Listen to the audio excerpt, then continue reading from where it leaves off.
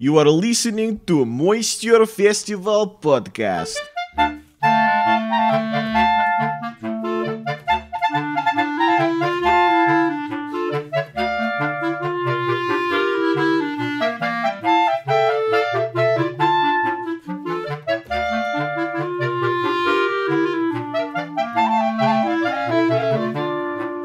Welcome to the Moisture Festival Podcast. I am Matthew Baker, and I do a comedy stunt show all over the world and at the Moisture Festival for the last 15 years. Yeah, and I'm Louis Fox. I do a comedy magic show in pretty much North America, not over the world, but that's my worldview.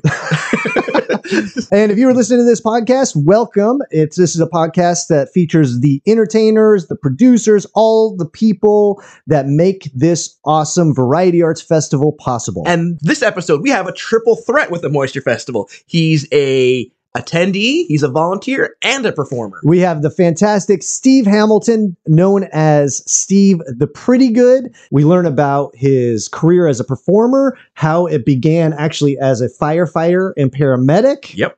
And all the things that can go wrong when you're performing magic with your wife. And then we also learn about letting a rabbit make its own choices. Yes, it's a great interview, great insights on how to build a character and ideas on how to become a professional performer. Let's get to it, Louis. Let's do it.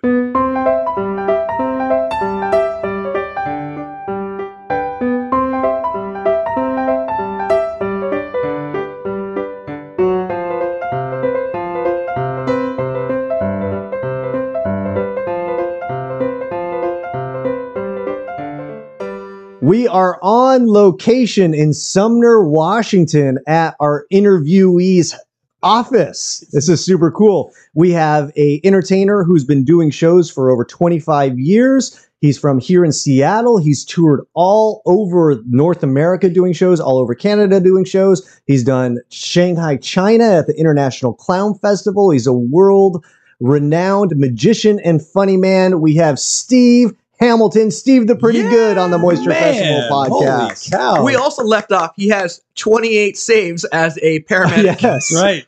Well, 28 out of 50. That's not bad, right? Not 50. Maybe more like 500.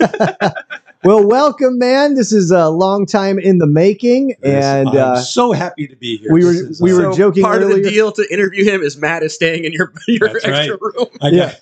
In order to get this free publicity, I got to provide housing. Well, we were joking earlier that this is the first interview that I haven't really written any notes for or done any Yes. research for. It's because I've heard all the stories. Because we sat on the couch and talked for 4 hours already. So we're going to talk all about your career and then what brought you to the Moisture Festival and how you've been involved in the Moisture Festival from a performer to a volunteer to a light guy. But we're just going to start. You were first a firefighter. You came to perform. How did you become a magician? Born a firefighter. How did you become a magician? My mom hated the hat when I came out, but no. So I wanted to be a musician. And I realized fairly quickly that I did not have the talent to make any sort of living doing that. And, sort of became a firefighter. It was a good gig, and got bored with that a little bit, and then became a paramedic.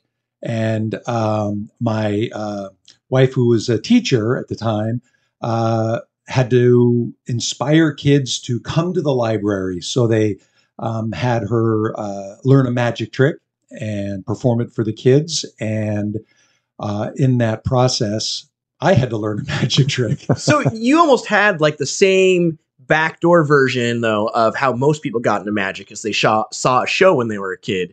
You helped your wife put on a show. I had to, for be children. part of it. Yeah, learned the trick. It was fascinating. It was like music. It was left brain, right brain. There was a technical part and a sort of a performance part. And it was a rope trick. And I put the ropes in my pocket. And when I was a medic, and I was a new medic, and I was at a bunch of different stations, at dinner time, we'd all have dinner together in the beanery, as they called it. Break the ice. I'd take out the ropes and I go, "Hey, watch this." And I would do the little rope trick, and they go, "Wow, show us something else." And I don't know anything else. So hang on. Why do they call it the beanery? Well, it's because you usually have a pot of beans on the stove, or, you'd run on, run out, and Yeah. Coffee beans, refried beans. That's it. It was, The last thing I want is a firefighter with gas. hey, we can put out this fire. All right, boys, drop them. What was the connection between magic and going to the library? They were So there were a number of different teachers, that were presenting a different, like some of it was art, some of it was history, trying to encourage kids to explore different ideas. Music, there were, people, they were like, here, you can learn to play the flute or the guitar or whatever. And here, this is, learn how to make paper airplanes. So there was, I don't know, maybe 10 or 12 teachers who would pick different aspects of. So the library. really, you have your wife to thank for your Yeah. magic career. She She showed up late to signing up for Hates. topics. She has every right to give you a hard time. says, I married a fireman and ended up with a clown. You're welcome. And so, you saw that you were getting a response to the magic, and was that sort of fulfilling like a need for attention, or was that like you just like the tactileness of doing it, or?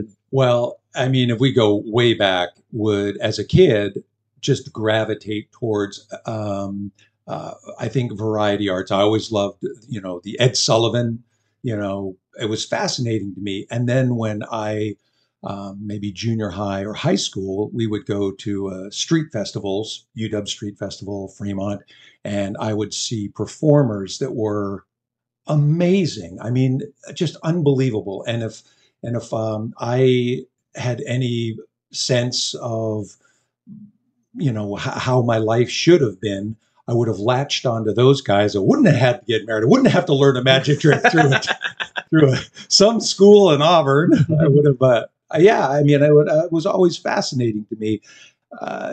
Kid around with friends, do wacky stuff. I think that opportunity to perform was the sort of the door that opened. It was like, hey, look, I don't have to have talent. I could be a magician. How did you transition from just doing regular magic tricks for people around to actually developing an act? So the appeal of magic, like I said, is both left brain and right brain. There's a technical aspect of how a magic trick works. What they call sleight of hand, cards, coins, that sort of thing. And I think almost all magicians start with a card trick or, maybe a rope trick. I don't know.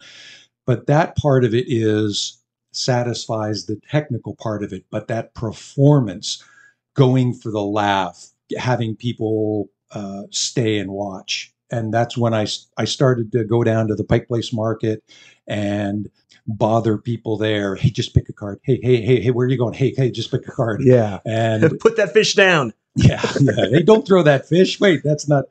And learn the hard way on what people wanted to see. Was that your first reference point for like, this is how I start to put a show together? Yes. Is go down on the street It was brutal. and just sort of hash it out in front of passerbys? Trial and error. Yeah. Trial and error. And I think part of it was the mystique. I mean, in my past, I admired those street performers. Reverend Chumley, one of them, was just, unbelievable. And I thought, well, I guess that's how you do it. That's how you learn. And I did. Here in Seattle, like Pike Place Market, although it is like, it does allow street performers and there are spots for street performers, it's not really conducive to like gathering a large crowd Correct. and doing a show that is 20 to 30 minutes. Luckily, my show did not allow me to draw a large crowd. I could do my 3 minutes 100 times in For an one hour. person. I prefer to entertain people one at a time as I chase them down the street. So what was your first like paid gig? Going and learning what worked, what didn't work, why did people stop and watch, whatever it is, was very informative in just entertaining people. And when I was at work at the fire station, I would bring material. I would work on material. I would, practice card tricks. And then, somebody inevitably always says, hey, my 6-year-old is going to have a birthday party next month. You want to come and do a birthday party? And mistakenly, I said yes. And so thinking about, okay, what's a kid's birthday party entail? I mean, my previous experience with magic was nothing. I didn't go to birthday parties with magicians, nothing like that. So it was another sort of rough go. I believe that my first birthday party, I made 3 trips with my car, bringing as many props as I could. Is he moving in? Plus, it was that first gig was in a single wide mobile home with 15 kids and a giant screen television. So I believe my start in magic after street performing was hallway magic. But so you started the birthday party. Yeah. Now, if I recall, you have a story about the last birthday party you ever did for kids. Oh, I think any performer at the beginning of their career, you have to pay your dues, and you become the birthday magician guy. It's once somebody finds out, hey, we'll have him come over and do this birthday party. There were good ones and bad ones, but they also had the same sort of theme. You're more of a lion tamer than really an entertainer. And the last birthday party was kind of a well-off, a wealthy person's house. And when I got there, there was, I don't know, a dozen kids literally jumping from the couch to the chair to whatever. And the birthday boy was being pummeled by his older sister. You got to get your birthday licks in. And all the parents were in the kitchen. And when I got there and I started to open up my kit, then they just, hey, what's this? Hey, how's this work? I'm like, hey. And I yelled to the parents, hey, could you guys come and, I don't know, sedate some of these kids? And, they turned the head, hey, you can't settle down, kind of thing. And I mean, they wouldn't stop. They were like, and I went, well, forget this. And I just packed everything up. And I waved my hand into the door. Okay, thanks a lot. I'm see you later. That's the show. And they're like, wait, is the show all over? It is for me. They hand you the check. and I walked out, and I was like, all right, I'm never going to do that again. Gosh. Well, that's nice. I mean, and so I think you did it kind of in a smart way. You didn't just go in baptism by fire. You held on to being a paramedic for a little bit while you're still developing your show and getting your sort of When I was a paramedic, up until the very end, I thought I was just going to be a paramedic. I mean, I like doing the shows. I liked the street performing. When I met Matt and Alex street performing, I met other street performers, and I love that community. I love that sense. And in fact, I think you guys got me my first sort of indoor gig. It was like somewhere in Oregon or something like that. It was almost like a house party. It was a million years ago. Were we there? You were there. You and Alex performed, and you're like, hey, come along and do some of your whatever. Do some of your wacky skits. Yeah. No, we brought you for the paramedic. We expected some crazy stuff to happen. We're going to work the stage. We hear you're good in the hallway. What was that gig? I don't remember that. What was that? It was a I don't think it was a holiday party. It was a weird sort of a bunch of people showed up, and it was sort of a little hall, a little once again venue. Going back to your hallway. That's it. I can do a hallway show. Once it's it was like a theater. It was like a small theater. Like a banquet hall. It was a small theater. I remember that in Gresham. Yes. Yeah. And I think, I don't know. Yeah, hey, could you do 10 minutes? I'm like, if I can do a couple of things over again, I could. Can I do my 3 minutes, three and a third time? You have half or a third of the people sort of turn away and look. I remember you did great. But that's the thing is you and I met at here in Seattle. There was sort of a Grange vaudeville hall called Hokum Hall at the time. Yeah. And we had met, I believe, there. We have different we have different opinions on where we met. I think we met at the Folklife Festival, Doing street shows. doing street shows. Gotcha. And it was, you guys were, doing, big shows. And I was standing on my corner. Hey, just pick a card. Could you just, hey, excuse me, sir, could you just pick a card? And, we talked, but you guys were, You saw Steve's pick a card, like, that boy's got potential. He's got good. that guy could work a bunch of hallways. I know it. I'm going to get that guy for my kid's birthday party in 20 years when I have a kid. We're going to save up and buy a hallway, and that guy is going to kill. He's going to crush it. So you had this moment where you're doing shows, you're a paramedic and you're still doing shows and you're going all over the place. You're doing fairs in the summer, right? Yeah. But you did have this moment where you said, I'm done with being a paramedic. I'm going to be a full-time magician and performer. No, that would require sort of forethought and planning, and my life has never been anything like that. Here's what happened. I was doing a fair in the summertime, and another performer, Greg Frisbee, who I'd never met. We worked the same stage, and I watched his show. He watched my show, and after the fair that evening, we went and had dinner together. And he's like, "Man, that's a fun show." And at the time, I was also doing a strolling act besides the stage show, where it looked like I was on a flying carpet and then doing close-up magic. Again, works in a hallway. And Greg says, "Hey, in October, there's a festival in Shanghai. You should go to China." And I said, "Sure, I should go to China." And he said, "Send your stuff to this guy, and he's in charge of that, and I'll recommend you." I said, "Sure, okay." And I brushed it off, and I go back to the fair the next morning, and I see Greg, and he goes, "You're in." I talked to the guy. Wow. October 1st through the 30th in Shanghai. And I said, okay. And I thought, well, why the heck not? And I went back to work, and I went to the Medic One supervisor, and I said, "Hey, I just need 30 days off so I can go do this other thing." And the guy says, "No." And I'm like, "Well, all right, tell you what."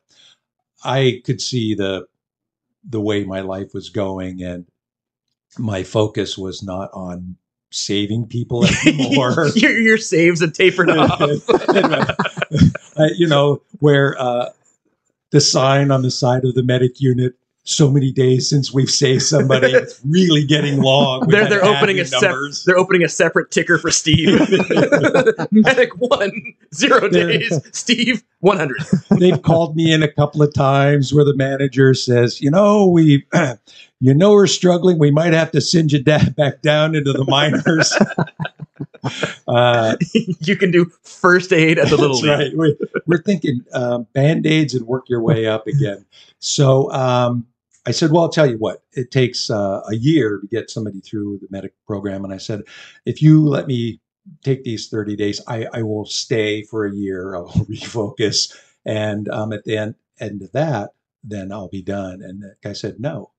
And I said, well, what are you going to do? You're going to pay a bunch of overtime. I think this is a good deal. The guy said, no. I said, okay, I'm done. Oh. And then he said, well, we need 90 days notice. And I said, or what happens? And he didn't really have an answer. So he goes, so I took out a piece of paper and I said, as of this date, I resigned as a paramedic. Blah, blah, blah. Here's my paperwork. And I was gone. And I 3 days later got on a plane to Shanghai, and it was life-changing. I mean, there were 4 stages in this, like a central park, and there was, unbelievable. There were balloon people that made whole costumes, whole stage sets out of balloons. There were acrobats, there was clowns, there were just unbelievably crazy talented people, and these were my people. I immediately knew this was the right thing to do, and shared a stage with very talented, fun people. And then when I got home, I was like, "Oh my God, what have I done?" And it started. I'd been going to conventions to work at fairs and that kind of stuff. And how did your wife respond to you when you said, "Hey, I just quit being a paramedic and I'm going to Shanghai for a month and I'm going to do this magic full time now"? You can't believe how supportive. Look, my wife is. She has been in the show. She's very supportive, but I have to say she does not take change very easily. She thought that I was going to mooch off of her. I was like, "All right, I don't got to work anymore. All right, honey, bring me a beer." She did not have the same vision. And it's worked out well for me and Matt, that plan. That's right. It's funny that, but my whole life has been non-entertainers. Nobody in my family does anything. Nobody at the time, I'd played in some bands and stuff, but nobody sort of lived the lifestyle. And, I'm sure that Arlene was just dreading a conversation with her parents. It's like, wait, he's going to do what? But like I said, no, she eventually was in the show. She did. Working with you over the years at different fairs and festivals. You guys do like a large illusion act where she would do some of the illusions and do some choreography. So here I come home from China, and the whole time in China, I'm thinking, all right, this, one of the things that I wanted to do was a 2-person act. When you work as a single, the audience has to be your partner. Yeah. So you engage with the audience in a way that you would with a partner on stage. And I thought that if I had an actual partner on stage, I would be able to create a show that was sort of formulating in my head that had told, sort of little stories, had characters that developed status, increase, decrease, that a real performance. So when I got home, I told my wife, I said, "Hey, I want to do a 2-person show, a big stage show and everything." She said, "Knock yourself out." Now, did she have any performing background at all? She was a teacher. Yeah, that's kind of so. Yeah, she would say, "I do 6 hours a day stand up," and and it is. I think there's got to be. I think Robert Klein, comedian. I think he was an educator, teacher somewhere. Yeah. I think that she had the potential. She just didn't have the desire. When I told her I was going to do it, and she said, "Knock yourself out," and I started to put the show together, and there was a routine that I wanted, and I wanted matching costumes. And it came to a point where I said, "Hey, I got to go find a costume that will match my costume." And we went out and I found this little red sparkly dress. And I said, "Oh, that's it. That's perfect. That's, this is going to be, there was going to be a costume change and they're going to end up in this costume." I said, "Perfect. That's going to be perfect." And she said, No. I said, no, let's look, it matches. She goes, "No, you're not going to do a show with somebody who can wear a dress like that. I'll do the damn show." Good enough. So that's how she got into show business. You were telling me a story last night about when she, because she performed with you, but she was not a performer, right? It was sort of like you come up with the concept and sort of instruct her on what to do. And so sometimes when things would happen in the show that were sort of outside of the planned end result, it would be difficult. And so what was the story last night that you were telling me? Well, so I got some props. She was going to be in the show, and I got some props, and I got a prop called a mini cube zag, which it's the somebody goes in the box, you slide the bottom part of the box over, and It's put it- essentially you cut a girl in half and then put like 2 garbage cans through her. there's no way somebody could be inside that Yeah. box, and you see the hand and everything. And she got in the box. We had a little video recorder, and she got in and sort of grumbling when she got out. But then she watches the video and she goes, "Oh my God, that's amazing!" So it sort of springboarded a little bit to like, "Hey, let's do this." So we had, I think, maybe 4 or 5 fairs booked, and we sort of practiced a little bit. And our very first show together was at a small fair in Oregon again, up in Myrtlewood. Very small. In fact, the stage was a 10-foot square tent, like an easy up, where the sound engineers had lined the stage with all their cables and equipment. Mhm. So in order to get on the stage, you had to step over boxes of lights and stuff. I'm like, "Hey, could we move?" "No, we're not moving anything." So the light that lit the stage was an actual street light that had the wires hanging out the back that they had strung up at the top of the tent. So when one of our big finale was what they call a sub trunk. Again, it's a technical term, but it's the guy gets in the box, the lady stands on the box, and They switch places. lift up a curtain, and then instantly they switch places. So as we go to do this, I go to stand up on the box and I hit my head on the light. And as Arlene is coming out of the box behind this little drape that we've held up, I knock her and myself off the box, and we are just tangled in the curtain. And Arlene extricates herself from the curtain, throws it down, and says, "I know what you're doing, but I'm not going to be part of this," and then storms off stage. And the audience is like, Best show ever. Best So- show ever. they show up the next show and they're like, "You didn't do the bit where she quits." So the next fair, it takes me, I don't know, a day to talk her into not just hitchhiking back home. So we go to another fair, and there was a kid hanging out. It was a relative of one of the stage sound people, and who had broken that same prop. Wait. Had broken your prop? Yeah. We didn't know the handle that opens the door was now broken. Gotcha. Oh. So I get into the box, and then we close, it goes the other way. So I start on the top, put Arlene in it, and we do the switch. And then Arlene has to open up the door. The secret door. No, the front door. Front door to at let the you end, out. to let make him the- out. To make that, and it won't work. And Arlene she's yelling. The music is playing. She's like, "The door won't open. The door won't open." And I'm trying to give her instructions, and the audiences start, Steve. And Arlene, "Show's over. Steve's not coming. Show's over." There was no curtain to drop down. She was just yelling. She was just yelling at the. So yeah. And How did you finally get out?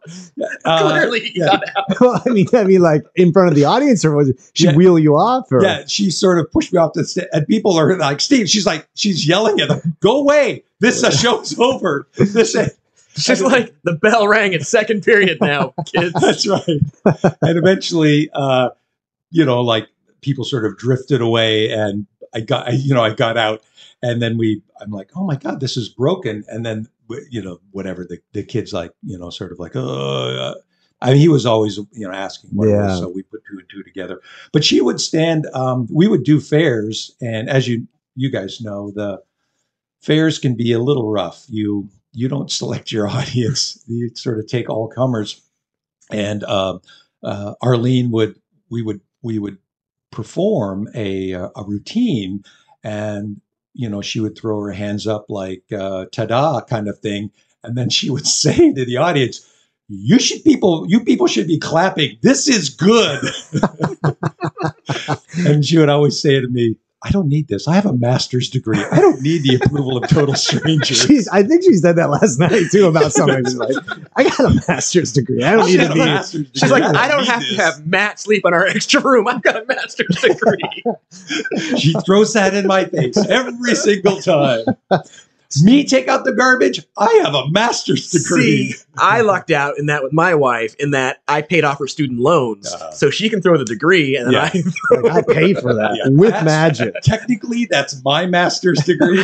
I own half of that. That's right. After the fact. Well, you are very, you're not just a traditional magician. It's not like just a guy going up there doing some magic tricks. You have a well-formed character that's Steve the Pretty Good, which is a talented magician. It's like you're a caricature of a magician. Caricature. Caricature. I'm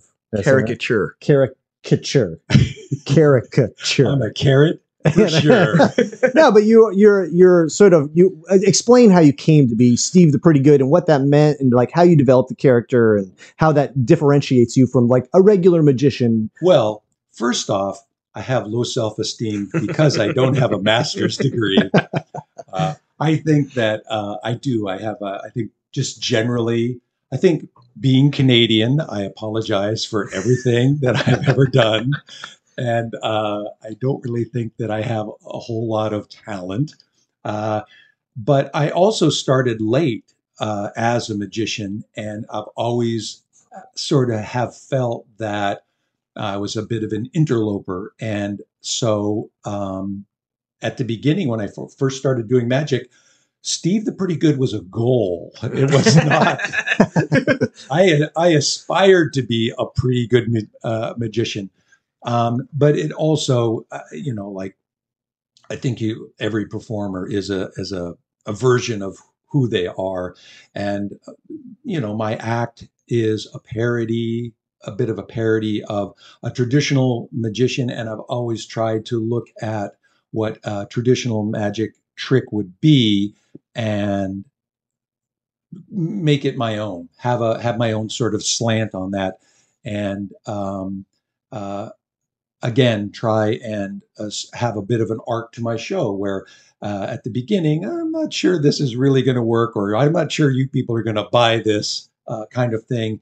And then take the audience on a bit of a journey where at the end we're sort of like, hey, look at that. It all worked. Holy cow. Look at that. He is pretty good. Look at that. And you are. At the beginning, we were not so sure, but look at that. You achieved pretty goodness. It's like, this ship is seaworthy. Steve, the exceeding expectations. Yeah. Exceeding low expectations. Exceeding the low expectations. If I could have spelled that, it would have been on the business card. So obviously Moisture Fest is the number one place you ever performed. What's the second best place you've ever performed? When I was in Shanghai, they had two shows that they selected for sort of the diplomats, the people that put the show together, and it was in the Shanghai Opera House, giant opera house, and they're like, hey, you want to do, your part of your act there, and holy cow! I mean, the people that I was performing with, B, the venue, that was a bit overwhelming. But I have to say that one of my favorite experiences performing is doing a tour with some friends of ours. Trevor and Lorena do a tour in the wintertime where there are one-nighters across Canada. And you blow into town, you clear off the stage, you create your little show, you do your little show, you pack everything up and drive to the next town. And to me, that is real show business. It's got its ups and downs, but I have to say, traveling with friends, performing with friends, and getting an opportunity the next night to do a show for people that come to see the show. In nice theaters too. Yeah, theaters.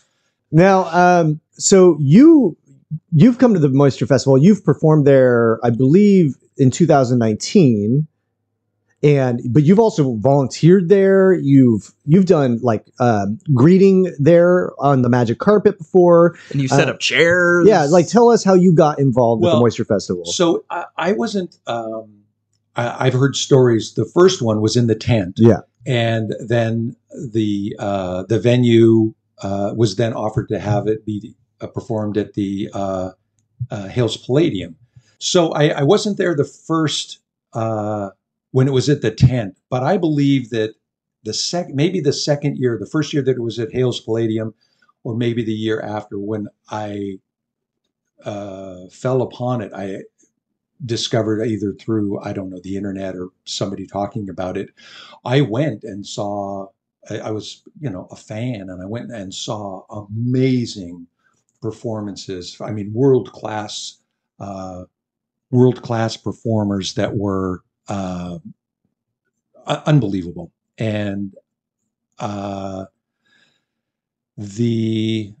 I think I signed up for a newsletter or something like that. And they said, hey, if you want to help out, I'm like, giddy up. I mean, this Moisture Festival could be anywhere. Could be San Francisco, could be Portland, could be anywhere. We're lucky that it's in Seattle, where you can go see, again, world-class performances for a month. I mean, it's crazy. So I signed up and showed up, and I did. I set up chairs. I worked with then specifically they would say, hey, could you help do the rigging? Could you help work backstage? And I was down for everything. I think I was part of the group that put in the first sound system. Oh wow! When it was there, it stayed there. The stage stayed there. So put up the sound system, and again, I got to see all my friends, Great Kaplan, Avner, Stickleback Circus. I mean, just unbelievably terrific acts. And then after get a chance to shoot the breeze, and through encouragement of my friends, they would say, you should apply. And I would say, yeah, I'll send my stuff in. And it was always the same conversation, it'd be like, yeah, I sent my stuff in, but that's okay. I'd rather see those acts than mine. Eventually, I think through Matt's arm twisting with Tim, he said, yeah, well, come in. And so I went and I did my, whatever it was, 6 minutes or something like that. And it was, I think it was the pinnacle. It was again, working with peers and knowing the history and performing for people that are leaning into the show, that wait in line. And that there is no better feeling than performing for people that really appreciate the variety theater. Well, and what I love about what you do is the genius of you is that like you will come up with a concept that meets. I don't have a master's degree. you come up with a concept that will specifically meet whatever is happening, right? And even for the Moisture Festival, you came up with a concept that you could sort of utilize a routine that you already do, but that made sense within the context of the Moisture Festival. Yeah. And a lot of people just come and, like myself, just come and do the show that I do just at the Moisture Fest. I'm doing that a condensed version at the Moisture Festival. But you like come up with something that is applicable to that specific venue, and you run with it. Well, when you lack the talent to do a real show, you got to reach out. You got to start. You got to take risks. You got to look around and see what else you can sort of pick up and apply. So how many lives have you saved at the Moisture Festival? Oh, not there, but I'll tell you this. No, but actually, when we were there and someone collapsed, and Grace Harbor. No, at Moisture Festival, someone collapsed and you went over and helped them when we were there. I've worked fairs where at least 2 times at the Grace Harbor, the first time a lady, like, I don't know, 10 feet away from me collapsed. So I went over and, figured out that she was having a diabetic problem. And sort of directed the first aid people to, get the fire department over there. And when they got there, I'm like, hey, they having diabetes, here we just need some sugar and whatever. And off they went. And I was off to the side. The local medics were like, this is the easiest gig ever. This rando guy, this clown is doing all our work for the next day, right by the side of the stage, somebody else collapsed. And the sound guy ran and got me. I'm like, you should call, 911. And then, so I just coincidentally, whatever. I'm sure if it was a plumbing if I was a plumber, they would have come. Hey, what's funny is I was at the fair the next year after Steve was there doing this, and they're like, do you do any paramedic stuff? Or do you like they kept saying, that Steve guy, he did a great show. He saved people. He brought in cinnamon rolls for everybody. I think you ran the train. Did you do something on the train? You were a train conductor. You're right. You did. Whatever I got to do. Yeah. I was like, good Lord, dude. He was sweeping up the fairground. Well, that's what drives me crazy, because Steve and I have toured a lot together doing shows, and he goes above and beyond. Before the show, he'll be out like sitting people down, selling popcorn. And I always yell at him. I'm like, stop it. Like, that's not the show. Yeah, let them the first time they see you when you walk on stage. Like, hey, I started after I was 30. I have a lot of making up to do. I have a lot of bad material I got to get out of my system. What's your overall thoughts on just, being part of the Moisture Festival and, where it's going? And it's been a rough couple of years. I think that, the run of the Moisture Festival has just gotten better and better and better every year. More and more people, I think, I don't know, it sells out now almost before it starts. The people that run it, the quality and just the enthusiasm of that, it will carry the event, I think, through, these hard times. And I think that there is a whole group of performers that, are achieving amazing things, doing great acts and stuff that will be a part of the future. And I mean, who doesn't want to see that? Yeah. So, yep. Really. I think the cool thing too, at one point, the Moisture festivals used to have more sort of vaudeville and burlesque, and now they're different venues. And so, one's sort of a little bit more family. The other one's takes a little bit more risks, and both of them just amazing. As it develops, there's all sorts of opportunity for people in the Northwest to see world-class acts and some stuff that I do. You can see Steve's sound system. You can see. I can set up chairs for you. I can see you. That's what I mean. It's pretty awesome that it's not just about performing; it's being part of the environment. It's and contributing in the way that you can. And I'm so thrilled that this is in our backyard. Yeah, and I think we are so lucky to have something like this. So if people want to find you, they can find you at funnysteve.com, prettygoodmagic.com. There's a bunch of YouTube videos. You can find him in the July 1996 fireman calendar. Mr. October. That's it. I have my top hat, my magic top hat strategically placed. And with your bunny, you used to travel with a bunny, and it was one of the most amazing routines where you produce a bunny at the end of this routine. And it's I mostly wanted to direct the bunny, but producing was in there. No, Mr. Pellets. Oh, Mr. Pellets. Oh my God, what a great guy. What a just great guy. He was the best man at my wedding. He would always buy coffee. He loved using, an animal and whatever, it says all sorts of implications, but Mr. Pellets loved the attention of people. When kids at the end of the show, when people, kids would come up, can we pet the bunny rabbit? First they'd say, is that a real bunny rabbit? It's a real magic bunny rabbit. They would want to pet the bunny, and just absolutely loved it. And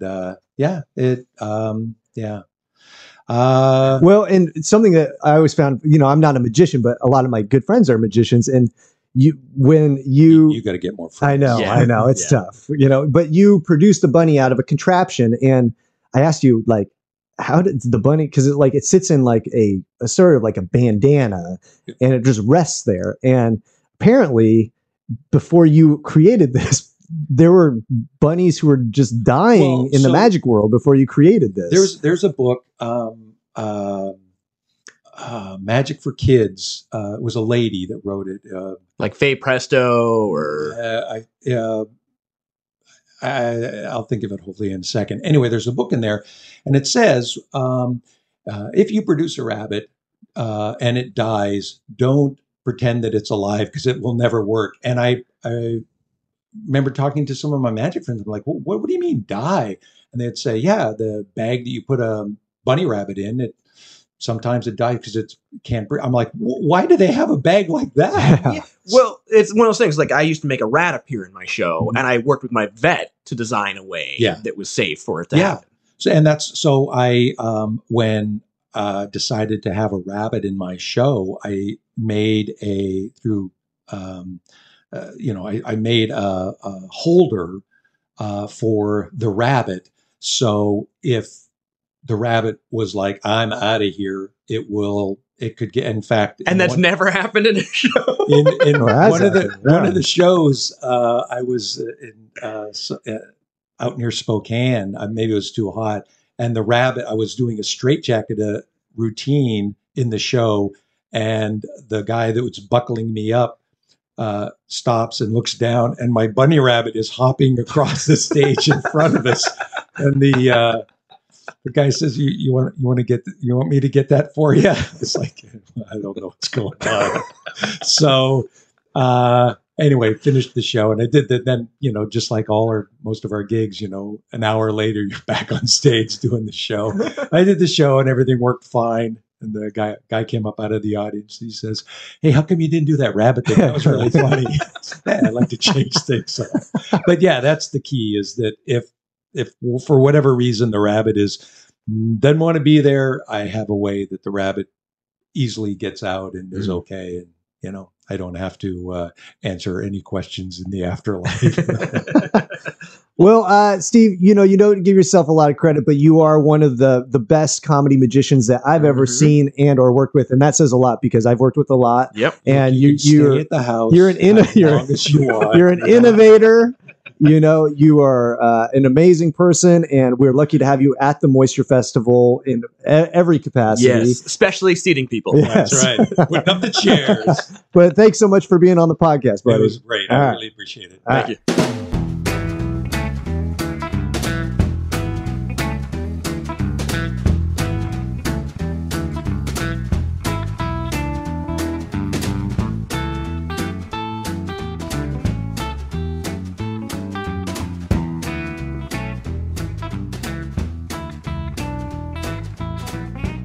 That's it for today, folks. We want to thank Steve Hamilton for that fantastic conversation. Be sure to check him out online.